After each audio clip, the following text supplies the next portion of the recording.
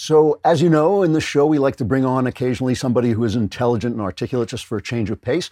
Today, we want to talk to Christopher Rufo because he is dealing with some of the most important things that are coming out of Washington. He has been dealing a lot with the white privilege critical race theory training that is being foisted upon people, not just by the government, but also at the corporate level. He's a filmmaker, writer, policy researcher, a contributing editor, as am I, to City Journal, and a research fellow at the Discovery Institute's Center on Wealth, Poverty, and Morality. Chris, you there? I'm here. Good to be with you. It's good to see you. How you doing? Very well, very well. All right, I want to begin by just playing this clip of Biden signing one of his endless executive orders, this one on equity. Look, in the weeks ahead, I'll be reaffirming the federal government's commitment to diversity, equity, and inclusion and accessibility, building on the work we started in the Obama-Biden administration.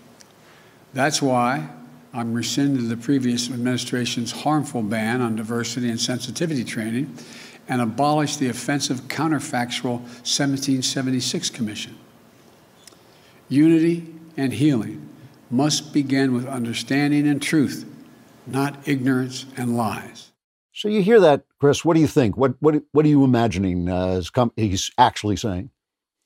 Yeah, it's really great. I think he embodies perfectly Machiavelli's idea that you need to kind of perform the virtues while you can execute under the surface the vices. And you look at the language, right, where it's diversity, inclusion, and equity. The acronym that I like is not DEI, but actually DIE. You know, that's what happens to your institutions once you implement it. But it's a subtle shift, right? And I think this is deliberate. You know, the American value of equality that this country was founded on imperfectly, that Abraham Lincoln sacrificed for, and then the civil rights movement actualized to a degree that we hadn't seen before, is equality. And that's the rhetoric for the last, 250 years of the United States towards which we go.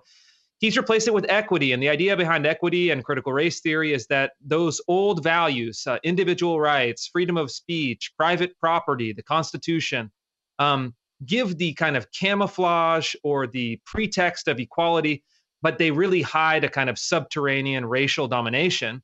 And it should be replaced with equity, which is not the protection of individual rights, but the apportionment of privileges, power, and wealth based on group identity. So his language is soothing, kind of healing, equity, unity. But under the surface, the ideology that he is proposing is radical. It's anti-constitutional, deliberately, and it's quite dangerous. Equity. I mean, this idea that you can give things to a race is just a racist idea, it seems to me. But we're being told now that if we believe that we should try to act without racism. We're being told that is in fact racism itself. Is that a fair assessment?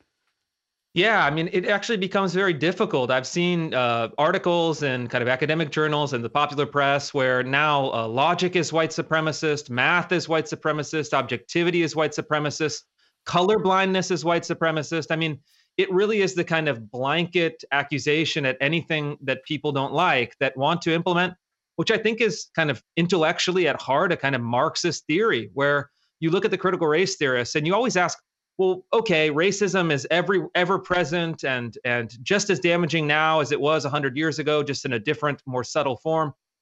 What do you want? What is the solution? And at the end of the day, and in the literature dating back to the 1990s, it's large-scale seizure of property and assets, redistribution of land along the African decolonial model, and a kind of restructuring of society so that all of the statistics provide kind of mathematically equal outcomes. And we've tried that. That's a political kind of proposal that has been that was proposed in the 1840s, attempted in the 20th century, and led to nothing but heartbreak. And I find it just astonishing that someone like Joe Biden, who to me is not a radical, he's a kind of New Deal, retail politics Democrat, would be just allowing this to be his kind of centerpiece of the first few weeks of his administration.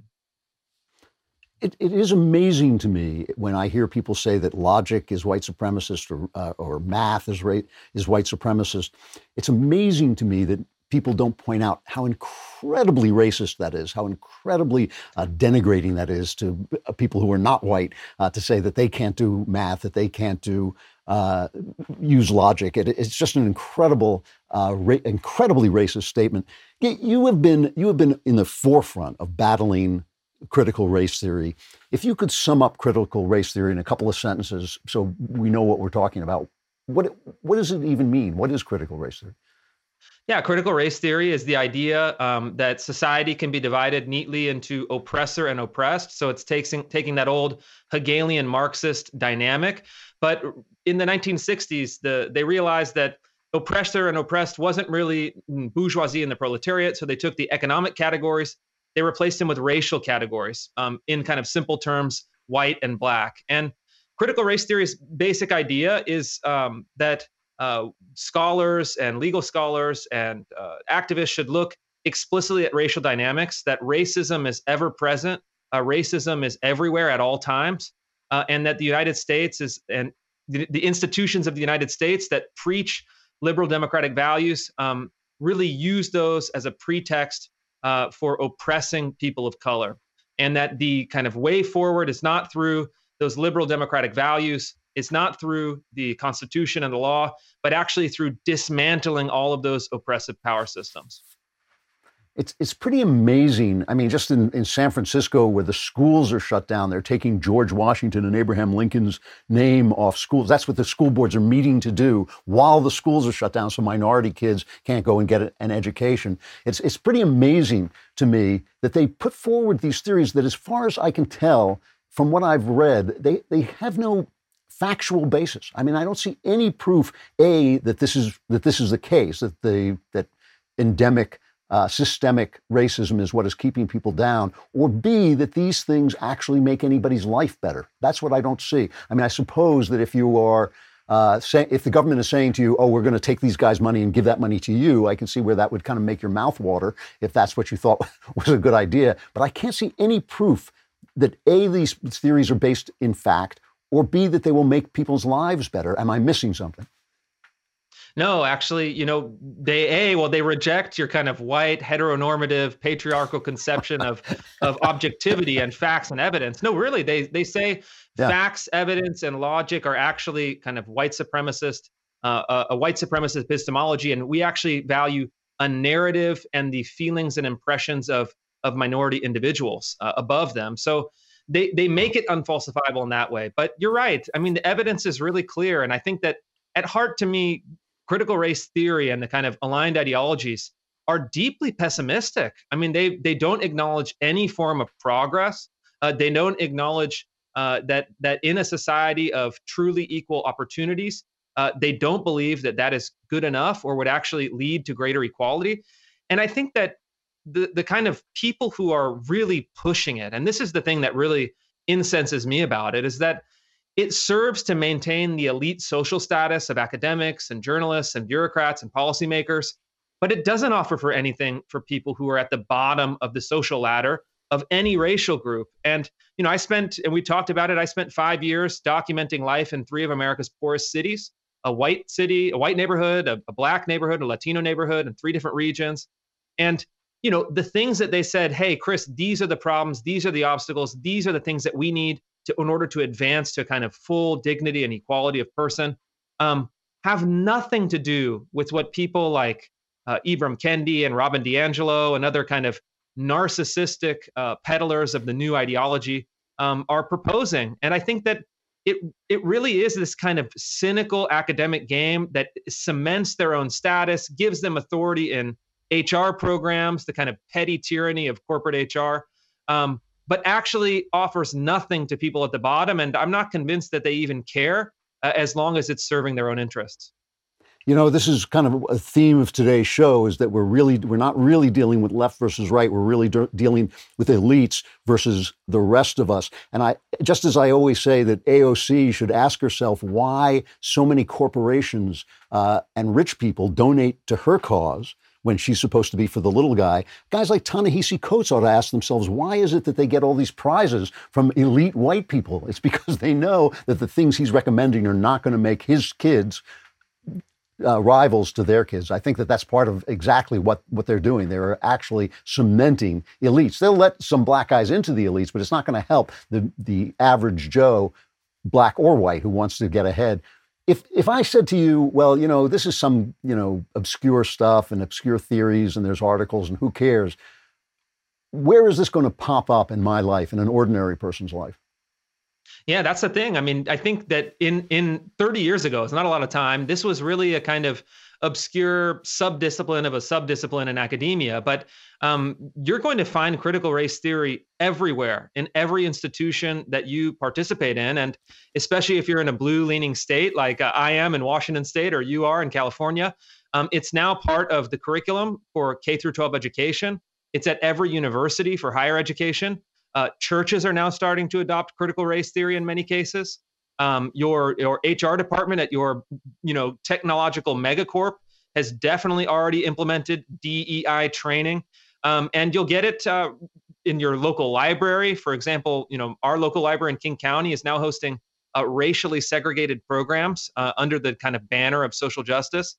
And it's like I think I'm not exaggerating when I say it is now the default operating ideology of most of the major institutions in the United States. And it has a couple different names. It's diversity, equity, inclusion, cultural competency, empowerment, sensitivity training, ethnic studies, kind of social justice studies. But all of those euphemisms and all of those kind of branches of influence within the institutions all trace back to critical race theory, which of course traces back to the kind of radical politics of the 1960s. So what are you doing? I mean, you've been really, you were right on top of this. Part of your work is why Donald Trump got rid of this stuff in reaction to your work. What are you doing to fight this?